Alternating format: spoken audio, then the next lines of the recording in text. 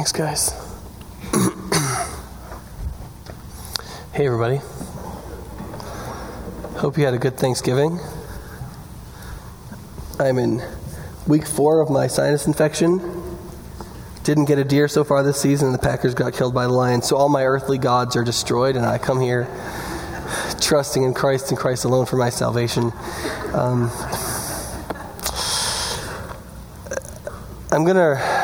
We're gonna start a sub-series on the book out of the book of Isaiah today.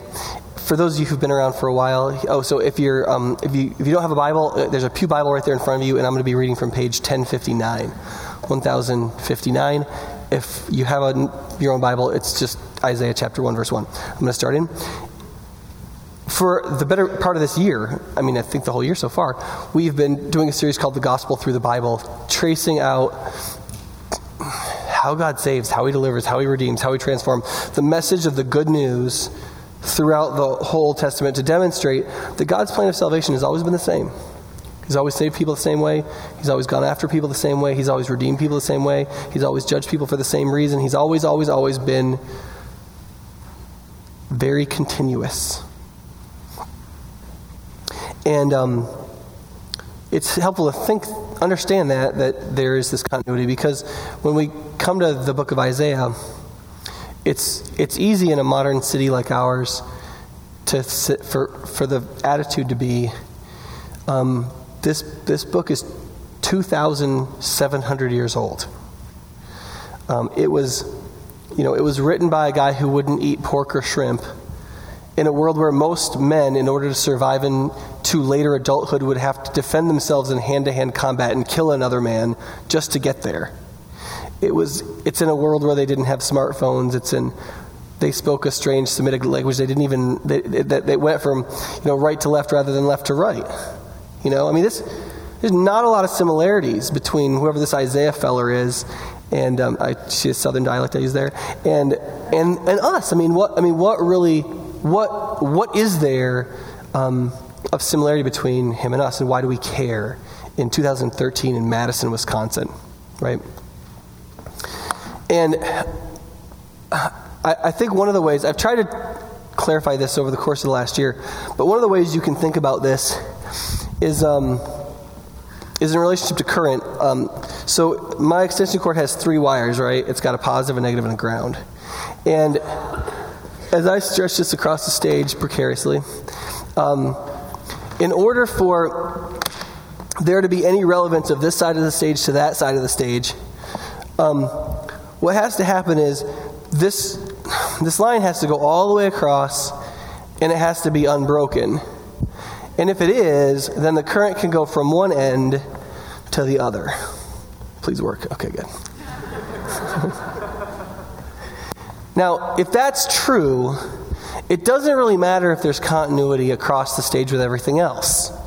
So if you imagine I'm walking back in time right now, please don't take this as a metaphor that the organ came before the piano, that came before the acoustic guitar, that came before the electric guitar. That is a little funny, but I'm talking about 3,000 years of human history here. This doesn't have to be connected to this, to that, to that. All that stuff can change, and they don't have to necessarily have a connected relationship to each other. All that has to happen is these 3 wires have to have continuity all the way through. If those 3 things don't change, you can change everything else. And what comes out of that outlet is relevant to that bulb, no matter how far apart they are.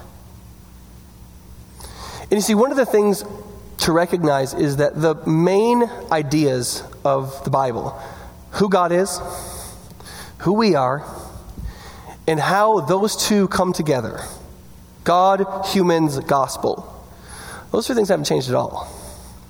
A lot has changed. Those 3 things are not in the group of things that have changed.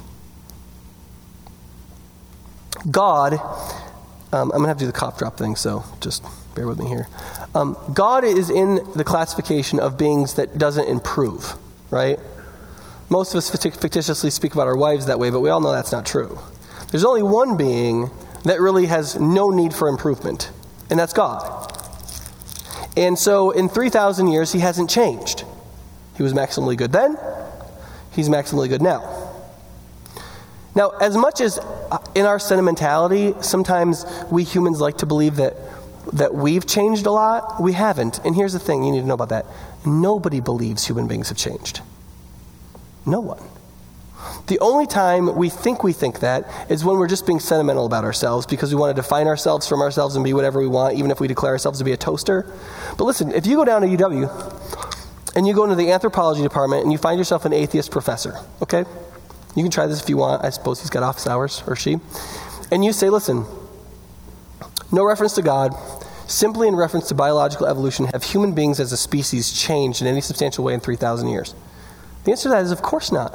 Nothing happens in 3,000 years, right?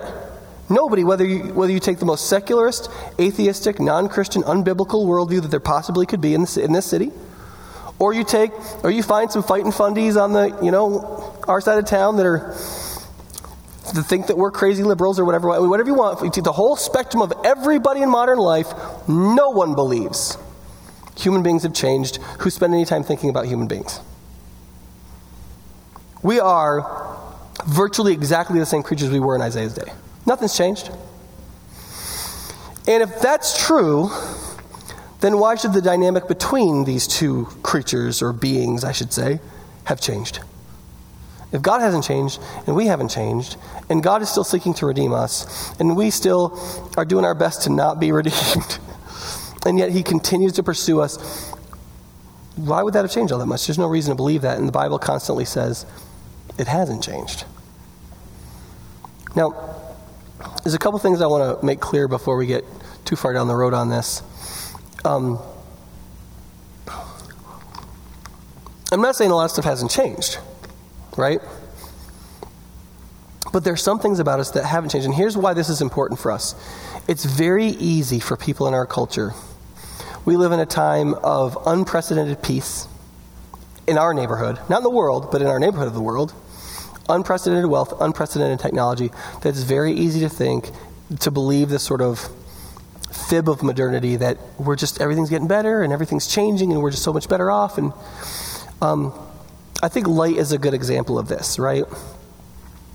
The way we create light and use it, has that changed over 3,000 years?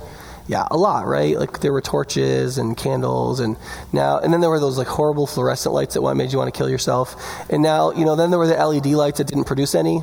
And now we're getting to the point where, there's like decent LED lights that you don't want to jump off a bridge because you have to have them in your office, right? I mean, it's like, that's great, right? I'm for that. But what hasn't changed? Human beings are still functioning off of eyeballs, aren't we? Nothing's changed about that. We're still totally dependent on our sense of vision, totally dependent on our sense of sight. We need light in order to see. We need something to do it. Torch, LED light, flashlight app, whatever. We need it, right? It's very easy to engage in a certain modern chauvinism that because we have technology, because our use of technology has changed, it's changed everything else, especially spiritual truths, moral truths, sociological truths, all these kinds of things. None of that stuff's changed at all. We're discovering more of it, but none of it's changed. And it's important for us to recognize that some things don't change, but sometimes we can learn more over time. And that's one of the things that's actually really great about the book of Isaiah. Isaiah is a book that demonstrates that the way who God is, who we are, and how God relates to us in the gospel stay completely the same. But you can still learn more about how it's happening. And that's one of the things that's so great about the book of Isaiah. It's the book of Isaiah where we not only know that there's a Savior coming, we learn a whole lot more about what that Savior is going to look like. That he's going to be the servant Messiah. Now, we got to clear up a couple things about why Isaiah is so important and why I'm going to select some of the passages I am in a 60-chapter book. Because we're going to spend maybe 7 weeks in Isaiah. There's two important developments to think about in the book of Isaiah. The first one is this. In the New International Version, the translation of the Bible that's in your pews, the English word island is translated 15 times. 14 of those times, it's in the book of Isaiah. That's really interesting, right?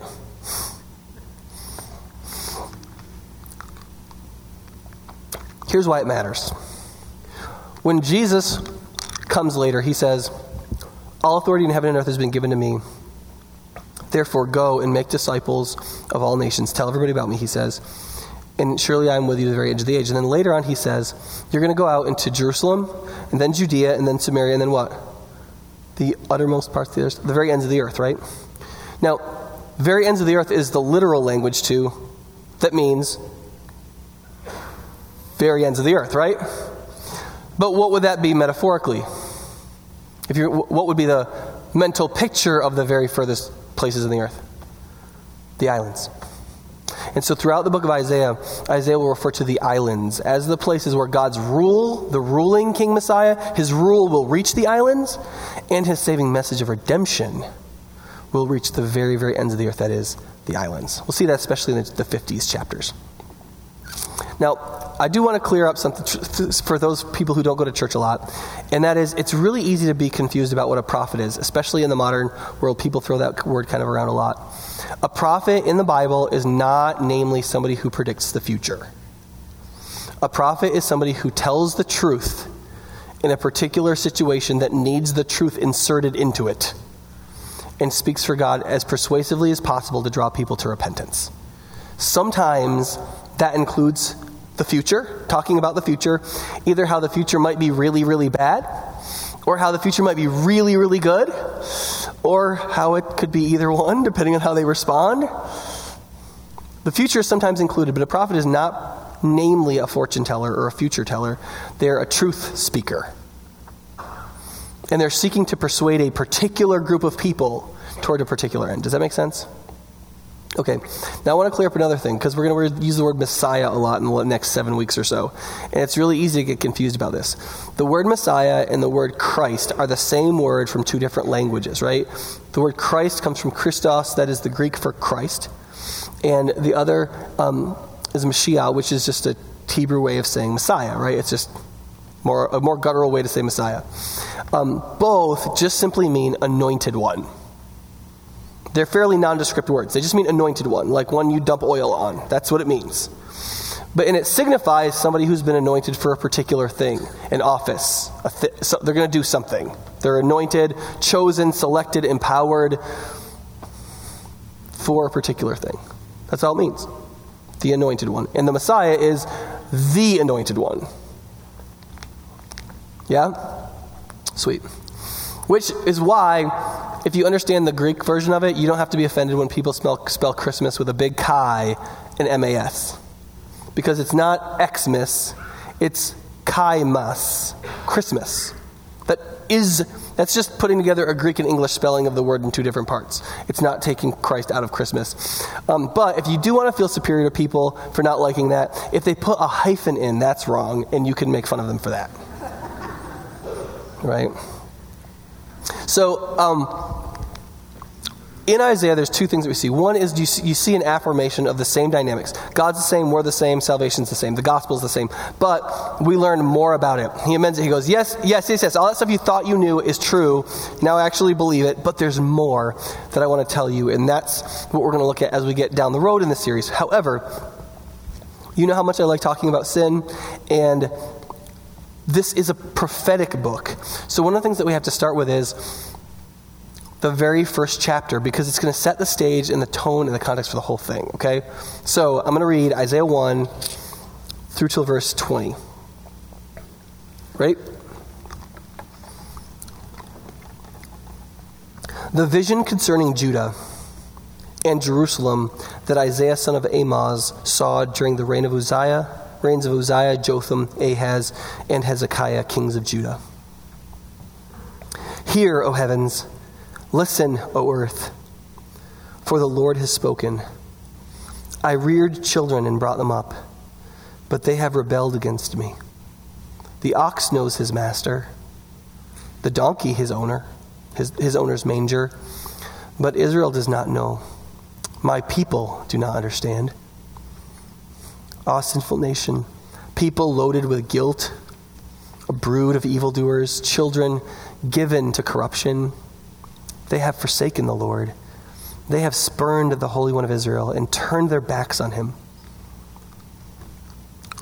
Why should you be beaten anymore? Why do you persist in rebellion? Your whole head is injured, your whole heart afflicted. From the sole of your foot to the top of your head, there is no soundness, only wounds and welts and open sores, not cleansed or bandaged or soothed with oil. Your country is desolate. Your cities burned with fire. Your fields are being stripped by foreigners right before you. Laid waste as when overthrown by strangers. The daughter of Zion is left like a shelter in a vineyard, like a hut in a field of melons, like a city under siege. Unless the Lord Almighty had left some survivors, we would have been like Sodom. We would have been like Gomorrah. Hear the word of the Lord, you rulers of Sodom. Listen to the law of our God, you people of Gomorrah. The multitude of your sacrifices, what are they to me, says the Lord? I have more than enough of burnt offerings, of rams, the fat of fattened animals. I have no pleasure in the blood of bulls and the lambs and goats. When you come to appear before me, who has asked this of you, this trampling of my courts? Stop bringing meaningless offerings. Your incense is detestable to me. New moons, Sabbaths, and convocations, I cannot bear your evil assemblies. Your new moon festivals and your appointed feasts, my soul hates. They have become a burden to me, and I'm weary of bearing them. When you spread out your hands in prayer, I will hide my eyes from you. Even if you offer many prayers, I will not listen. Your hands are full of blood. Wash and make yourselves clean. Take your evil deeds out of my sight. Stop doing wrong. Learn to do right. Seek justice. Encourage the oppressed. Defend the cause of the fatherless. Plead the case of the widow. Come. Now let us reason together, says the Lord. Though your sins are like scarlet, they shall be as white as snow. Though they are red as crimson, they shall be like wool. If you are willing and obedient, you will eat the best from the land. But if you resist and rebel, you will be devoured by the sword. For the mouth of the Lord has spoken. Everybody feeling in the holiday cheer?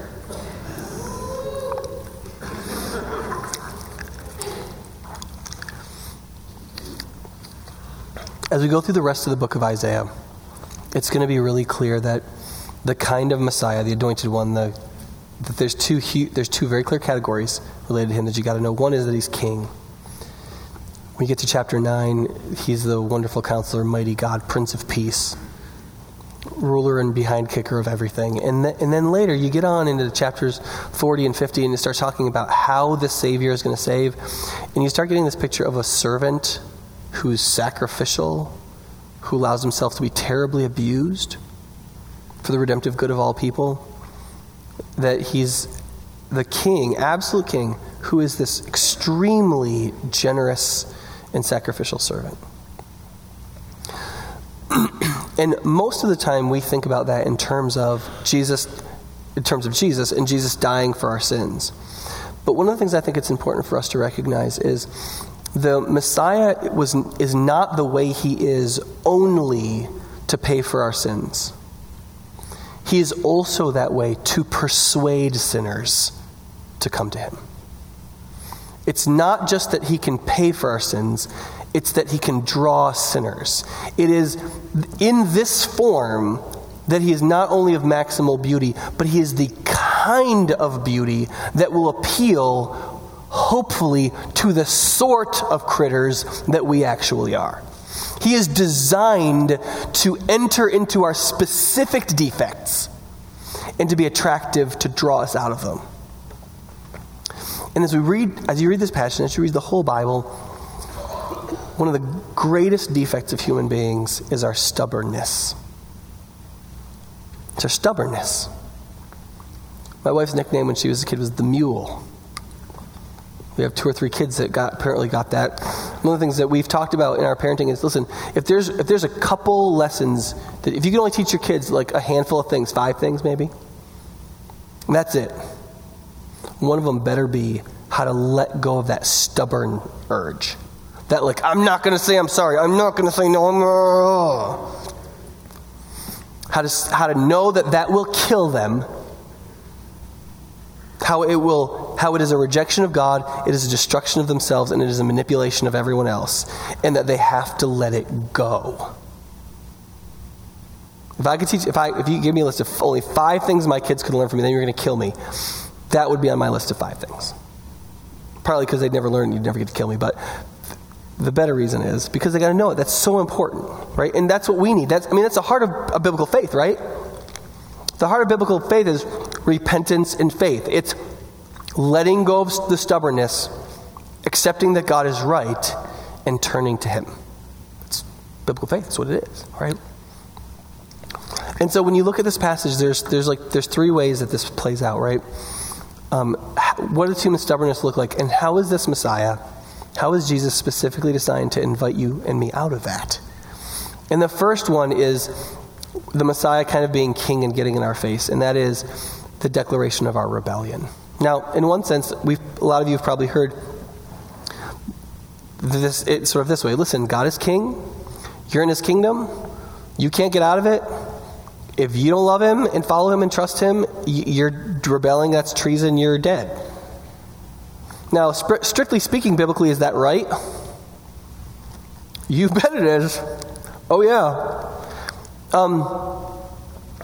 But why is that so difficult for us? And I think one of the reasons is that we don't have a very clear sense of how our moral obligation is related to our relationships. Give me a second on this. So if you look at the passage, right, listen to the language that God uses through the prophet. I've reared children and brought them up, right? But they have rebelled against me, right? Verse 4. Ah, sinful nation of people loaded with guilt, you a brood of evildoers, children given to corruption, right? Those aren't betrayal words, right? Then he explains what they have forsaken the Lord, they have spurned the Holy One of Israel, and turned their backs on Him. Okay, so first of all, do you see the emphasis? So God is speaking through the prophet, saying these words. Do you see the emphasis He's making in relationship to what we're really like? It's intentional, right? Now, part of the issue that I think we have with this is that when we think of things in moral categories, the minute we pull relationships in, everything gets a little ambiguous. This is one of the reasons why marriages are having such a hard time, right? There was a time when people would say, well, marriage is marriage. You agree. You're in. You can't leave. It's a subjective category. And that's partly because people thought of the morality of marriage out of context of the relationship, the context of the relationship. It's an agreement. It's a covenant, right? It's a contract. And if you think of it in terms of contracts, can you break a contract whenever you feel like it?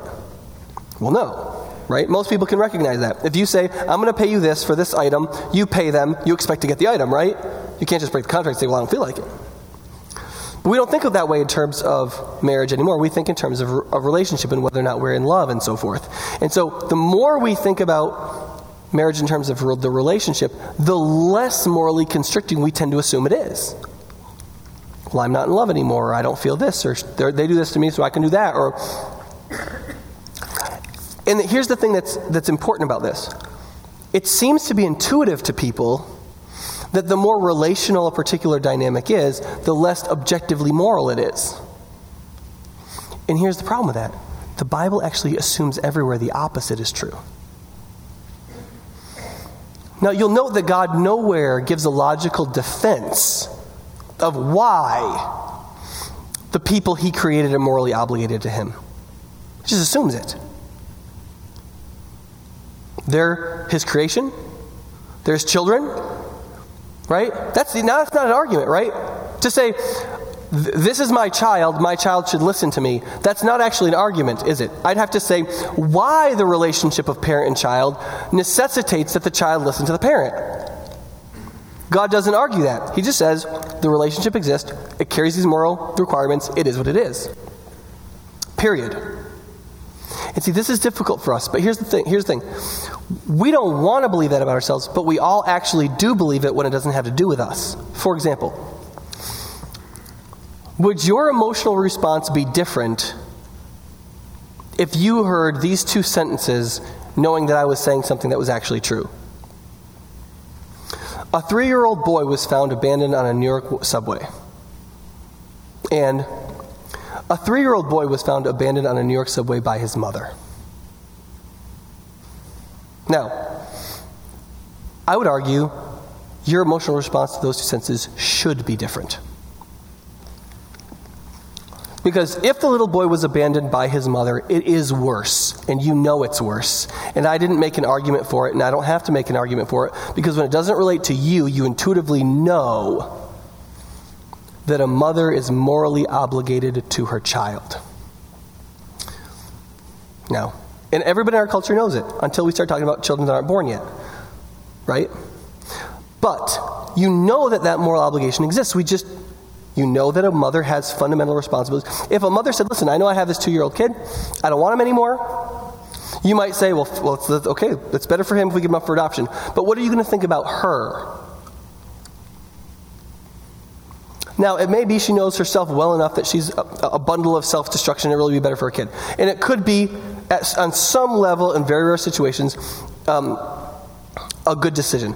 But let's say that she just didn't want to. She just wanted to pursue other things. What would you think? Would you say, oh, that's morally neutral? It's not morally neutral.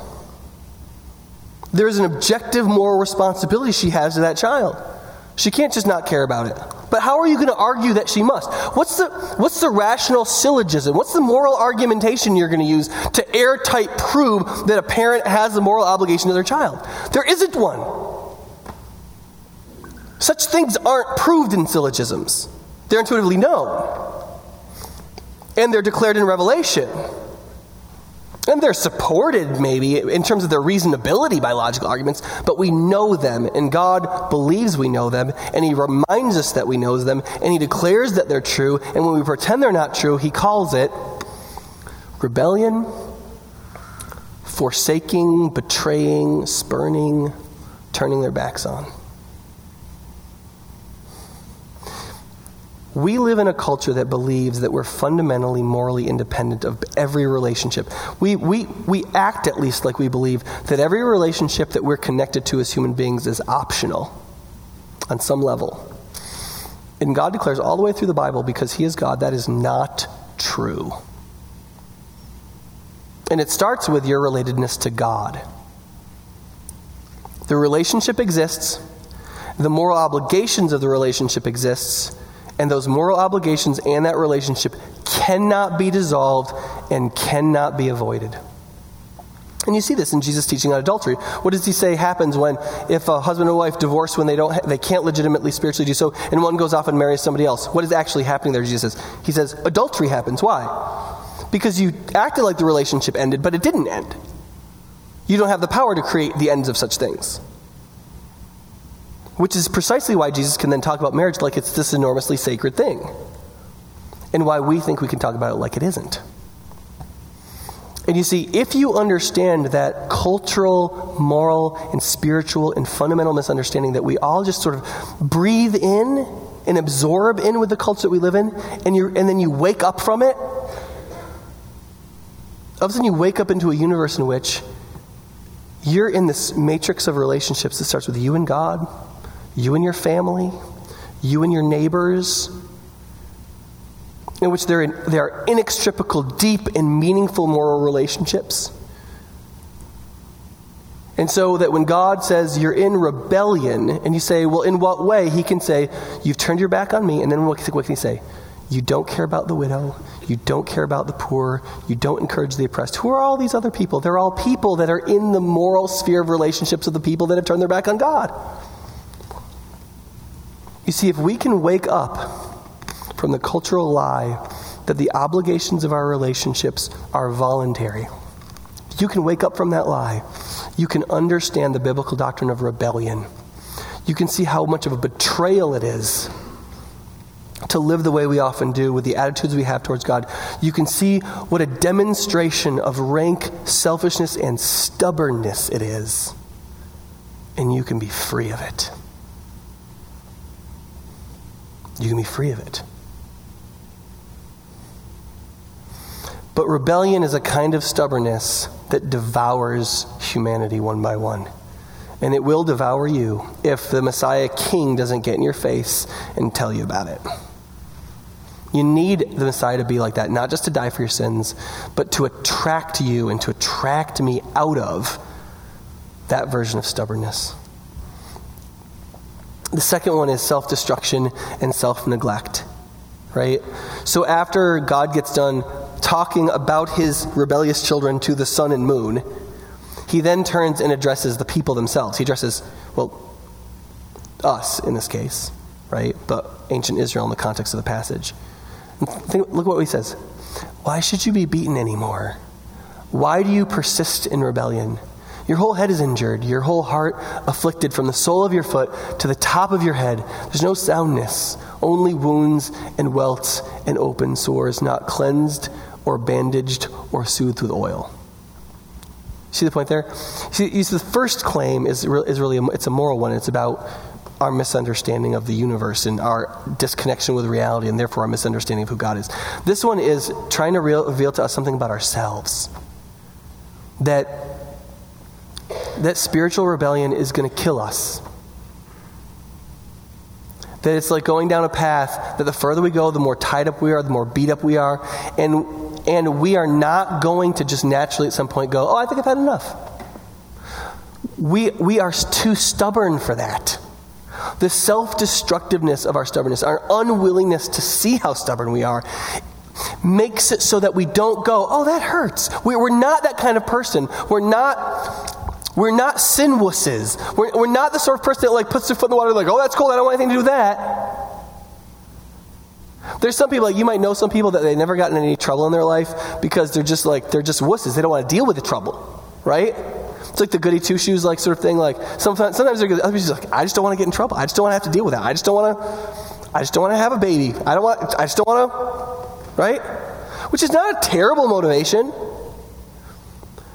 But listen, it is not the predominant spiritual motivation of human beings. We are mostly self-destructive addicts. And when sin and rebellion and doing what we want and defining ourselves from ourselves doesn't work, do you know what we do? We don't take our chips and leave the table. We double down and we bet again and we go all in and we see if we can take another line of credit. That's what we do.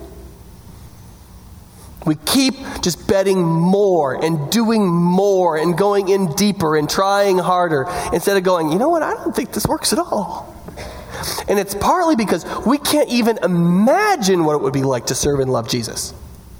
There's this famous quote by C.S. Lewis in his book Reflection on the Psalms where he says, it's kind of like trying to help a little boy who's in the slums of London who's making mud pies in an alley and pretending he's a baker, and to say, would you like to go on a vacation to the sea? To a little boy who's never seen the sea, doesn't know what it is, doesn't know what a shore is, but he knows he's having fun making mud pies in the slum. So why would he want to go on a vacation to the sea? And because our vision is so narrowed by sin, and we can't imagine what it would really like for our hearts to be set free by Christ, to really live as not to ourselves and as to God, because we can't even. The only thing we can think of is, I lost the money, I've got to win it back, I've just got to bet more. It's the only option we can see. And what God is saying, He's saying, look, stop looking at the thing that you have to have that you'll kill yourself. Look at your own skin. Turn now and look at your arm. There's no spot on you that isn't whipped, raw, cut open, bleeding. Look at your own body. Right? And then he goes even further and he's like, and it's festering. It's starting, the pus is starting to run. Right? I remember there were a number of World War II movies in the early 2000s, and one of the scenes that was in most of them was a camp of people who had been hurt in battle, And they had apparently been sitting there for a couple of days untreated.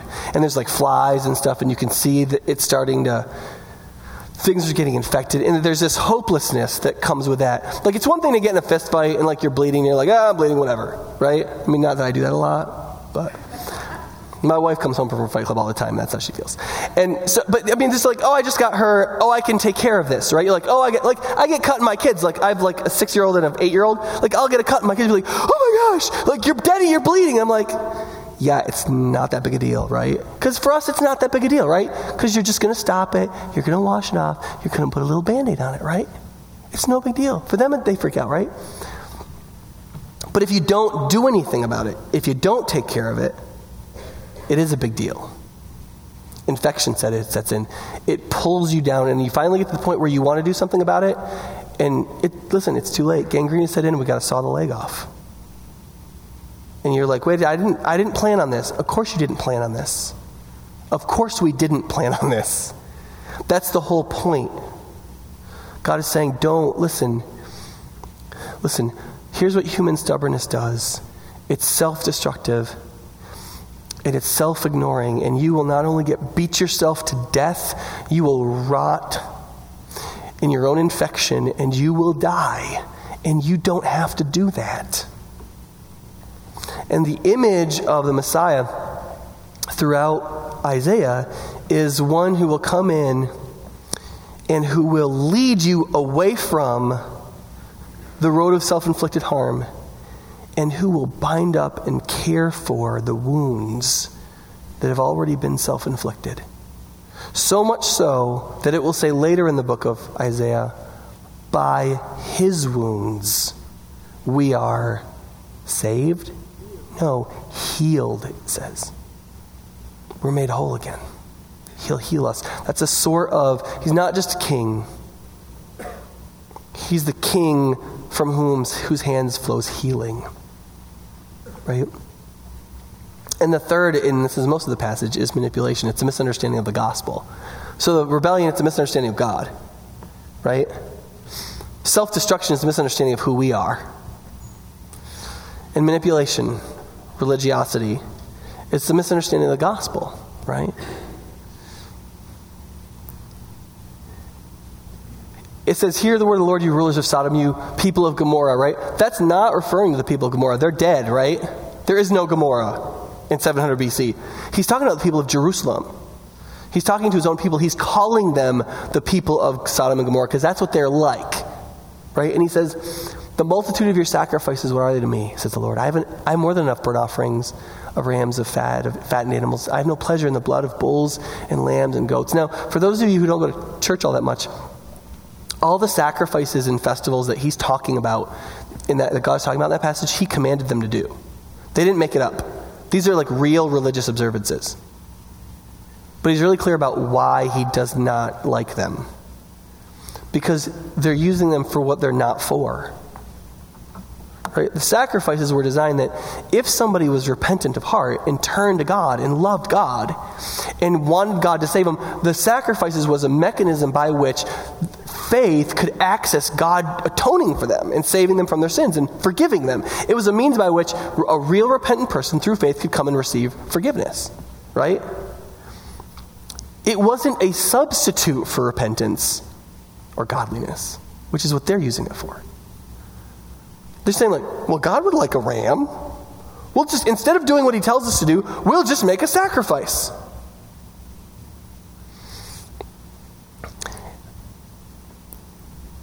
And you see a number of verses this, and there's two things to take from this that are really important. The first is that, and here's one of the reasons why you don't have to worry about people cheating the gospel.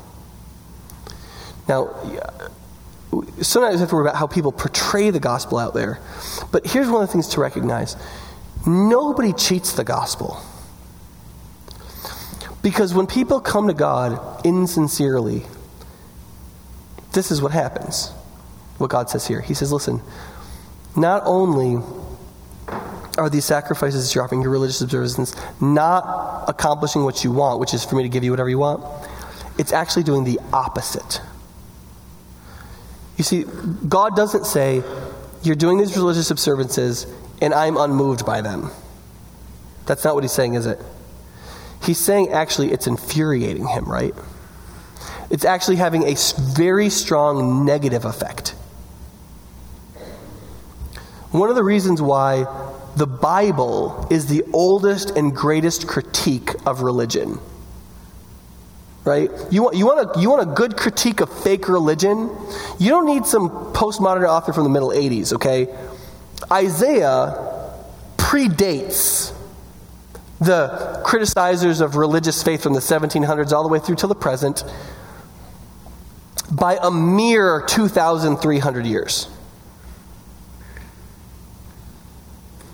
Simply to say, if you take that which God has given for your salvation, deliverance, and transformation, and you use it instead as a manipulative bribe to try to get God to do what you want him to, it doesn't just not work, it infuriates God. And that's important to recognize, because if we misunderstand who God is, and if we misunderstand who we are going to invent some kind of religiosity. For some people, it's going to be sort of the modern, non-religious superstition spirituality, right? Like, have you seen these commercials, right? Or have you noticed that religion is out, but occultic supernatural spirituality is in? Every major network has a vampire, dead people, zombie queen show. Right? Horror movies, there has never been in history the number of supernatural paranormal shows there are right now. Think about that. There are more nuns, people who don't claim a particular religion with doctrines, than ever before in America. And there's more. Now, this is really interesting because in the 1960s, C.S. Lewis wrote a book called This Hideous Strength, the third in the Space Trilogy. And in it, he talked about how there would be this evolution, and of course this isn't a fictional novel, but he says there's this group of sort of like government social engineers, and what they're doing is they're saying we're going to get rid of Christianity and religion, all that kind of stuff, and then there'll be this sort of this secular atheistic religion. And they said, but then there will be the atheistic spirituality. Right? And now, normally people would think of like New Age spirituality, like, oh, it'll be kind of spiritual. No, it'll be superstition. And here's why. Because we want to get something for our spirituality. The human desire for religiosity. We might not like organized religion, but that's not what religion is. Religion is the use of some spiritual mechanism that doesn't have a scientific movement from A to B, but we believe if we do A, we'll get B. That's religion. It's also called magic. It's also called superstition. And so the new religion in the atheistic world will be the atheistic form of religion, which is superstition. If I do A, I will get B. I don't care why, and I don't care if it's good. I just want B, so I'll do A. So, hence the funny football commercials, right? If me going down to the basement correlates with us scoring touchdowns, I will go down to the basement. If my idiotic friend, right? Superstition. That is what will be produced. And then you look around at culture and you go like, how did Lewis know that? But that is what we're seeing. We're not seeing this growth of non-doctrinal, altruistic spirituality in America. No, we are not. We are seeing a post-doctrinal, post-moral, superstitious spirituality. And it will continue to grow until it gets re-rooted in the God who connects truth and moral goodness with blessing. Rather than, if I do A, I can get B. To which 2,700 years ago, God declared through his prophet, God says, no, that actually infuriates me because it's manipulation. It's not gospel. It's not good news. It's not redemptive. But it's also important to remember that even though the shamanism of today is slightly different than the shamanism of yesterday, that's only funny to us because it's not a cheesehead, right? One of the things we have to recognize is that there is also the religious version, right? So one is, I want outcome B, so I'm going to invent religion A to get me outcome B. That's called idolatry. That's what most of us do.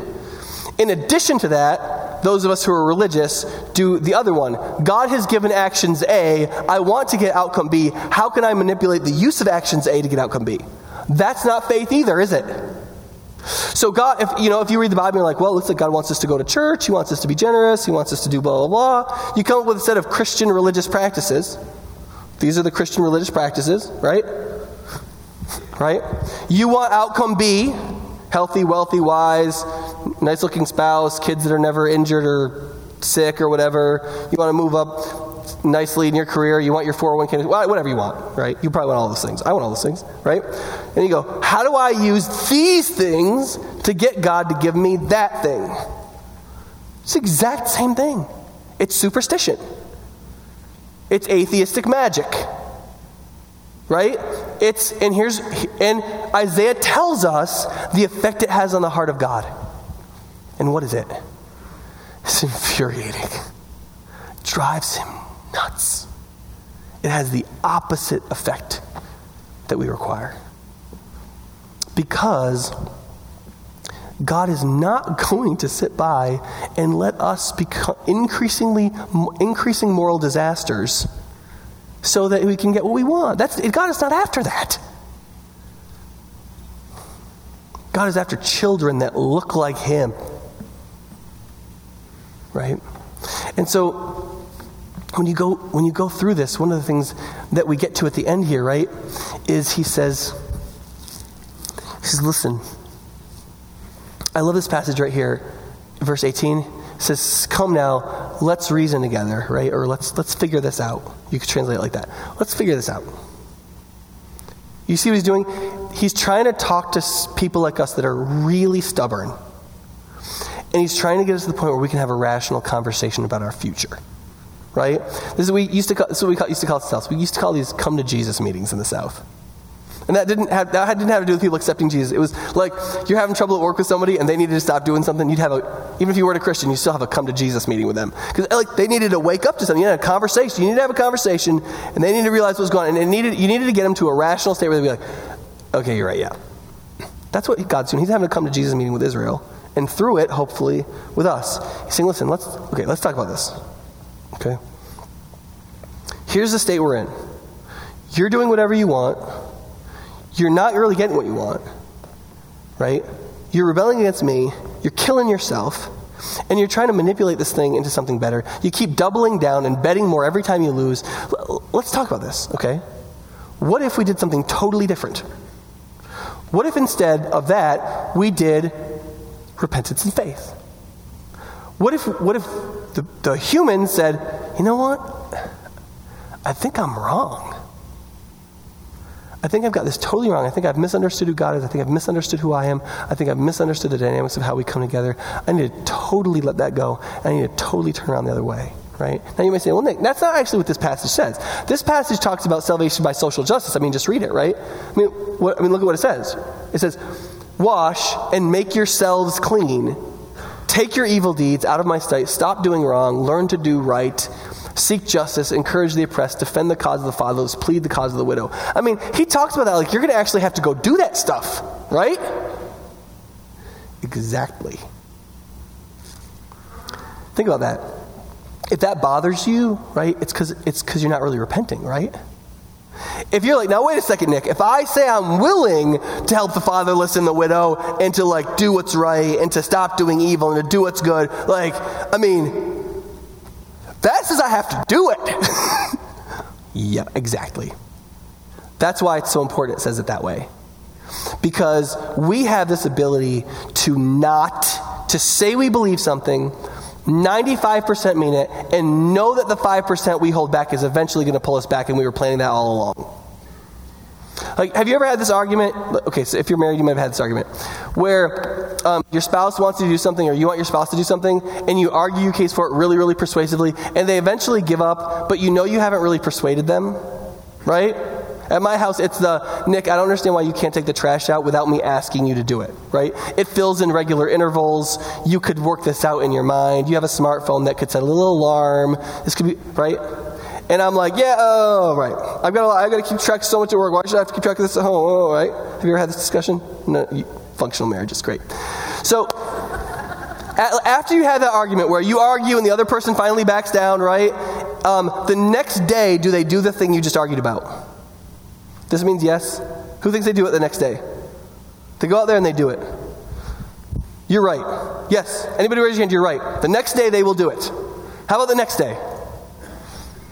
Probably. What about 2 months from now? Nope. Nope. Because you didn't persuade them. And so their motivation was terrible. And so they don't want to get in a fight, and so for a little while they do it. And then 2-3 months down the road, because they're not intrinsically motivated that the thing is inherently good, that they should do it, they don't. Because they think you're being unreasonable. And so they don't keep doing something they think is unreasonable. They just passive-aggressively just sort of stop doing it. Sorry, baby. And so what you need to recognize then is that it's only by this means that we can be drawn to real repentance sometimes. Because until God says, no, go actually do it. And we go, okay. Only when you have to actually get out of the spiritual chair, so to speak, and move towards the actual thing, do you actually recognize whether or not that... because here's what happens. What do? What's going on inside you when you're getting beat down on that thing? You're like, no, I shouldn't have to. Then you're like, and then somewhere inside there's this little voice that says, just back down. We can't win right now. Right? Have you ever said that to yourself? Just back down. We can't win right now.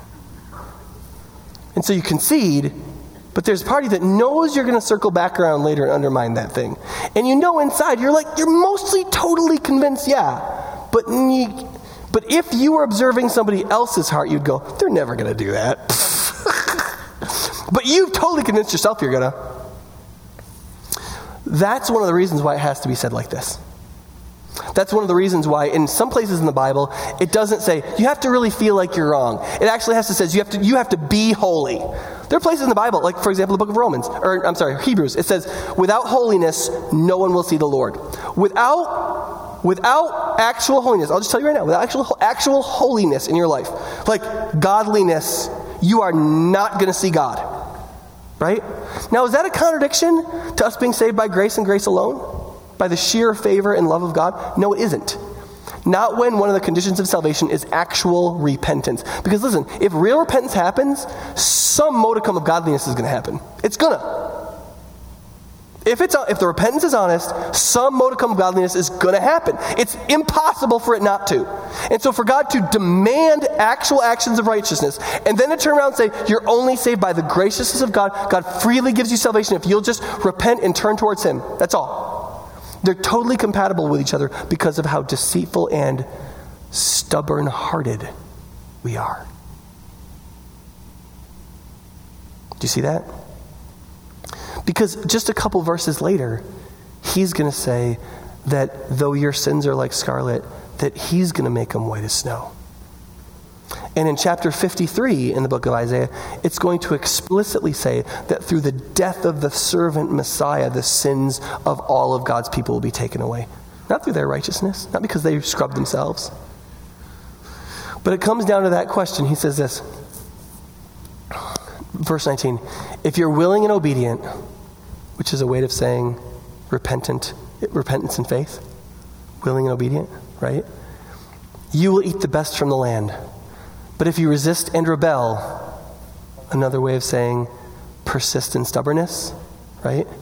You will be devoured by the sword, for the mouth of the Lord has spoken. Now, do not let how funny that verse is be lost on you. It's obscured a little bit by the word devour, right? But look what he says. He says, listen, if you're willing and obedient, I will give you to eat the best. And if you are resistant and stubborn, I will give you to be eaten to the rest.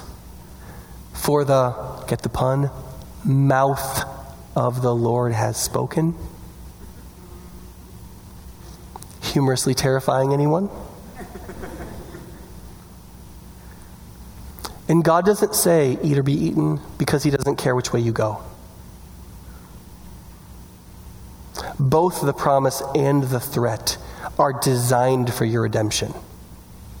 Right? Because God could damn us without any warnings, right? It's not like the warning is mean. Both the threat and the promise are meant for our redemption. It is all designed to attract the stubborn-hearted. Think about this. You read this whole chapter later today. Think about it again. Think about it as an appeal to a stubborn-hearted person. Think about how do you appeal to stubborn-hearted people? Are you any good at that? Are you a peacemaker? in your life, if you're a peacemaker, you know what's true of peacemakers? They're really good at appealing to stubborn people.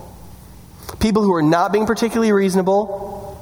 They're really good at like getting them to the point where you can say, okay, let's talk about this. Laying it out so that they can come to a moment of some modicum of rationality and be drawn to what's best for them, even though they're terribly stubborn. This is all designed that way. The whole book of Isaiah is designed that way. The Messiah is himself designed that way. He is designed not just to save stubborn people. He is designed to be maximally attractive to stubborn people. People who are rebellious. People who are self-destructive. And people who are manipulative. He came, the incarnate one, the one who came at Christmas. He came to save and to attract to his beauty the most stubborn human beings, so that he could turn that stubbornness into the divine tenacity that the rest of the Bible calls love, that was exemplified and lived out and shown through the life and death and resurrection of Jesus. And so I want you to leave with two things today. One, a truthful, hearty, beautiful, thankful terror at what your stubbornness could do to you. I want you to go out knowing, embracing, believing in the inherent stubbornness of the sinful heart and what it does. And I want you to go out revealing that God has made a match. For every defense, there's an offense. And God constructed and shaped his offense to attack that defense of ours. Not so that he could beat us, but so that we could be one. And you can just accept that if you're willing and obedient rather than resisting and rebelling. And if you see that, then you'll see a current of the truth of God going all the way through from 2700 BC to the present moment. And what was said 2,000 years ago, that the people living in darkness have seen a great light, can happen to you on another level, another way, and another depth. Because the Bible says, awake, O sleeper, rise from the dead, and Christ will shine on you. Let's pray. Father,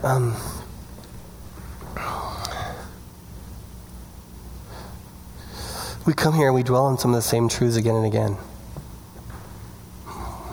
We know not to just be familiar with them or even be bored by them, but get to the point where we believe and trust and know them. And God, help us to be a people that are able to let go of the stubbornness, are able to repent from the heart, are able to scrub our hands clean with a real, truly good conscience towards you, of real faith and real repentance. And let us listen that you are the one that will make the red of our guilt as white as snow. We pray that in this next month that you would help us to see the Savior like we have never seen him before. Not only sufficient for our sins, but able to save us from our own willfulness, our own stubbornness, our own rebellion. And not just from threat, but all the more so from attractiveness, from the tenacity of his love. We pray in Jesus' name. Amen.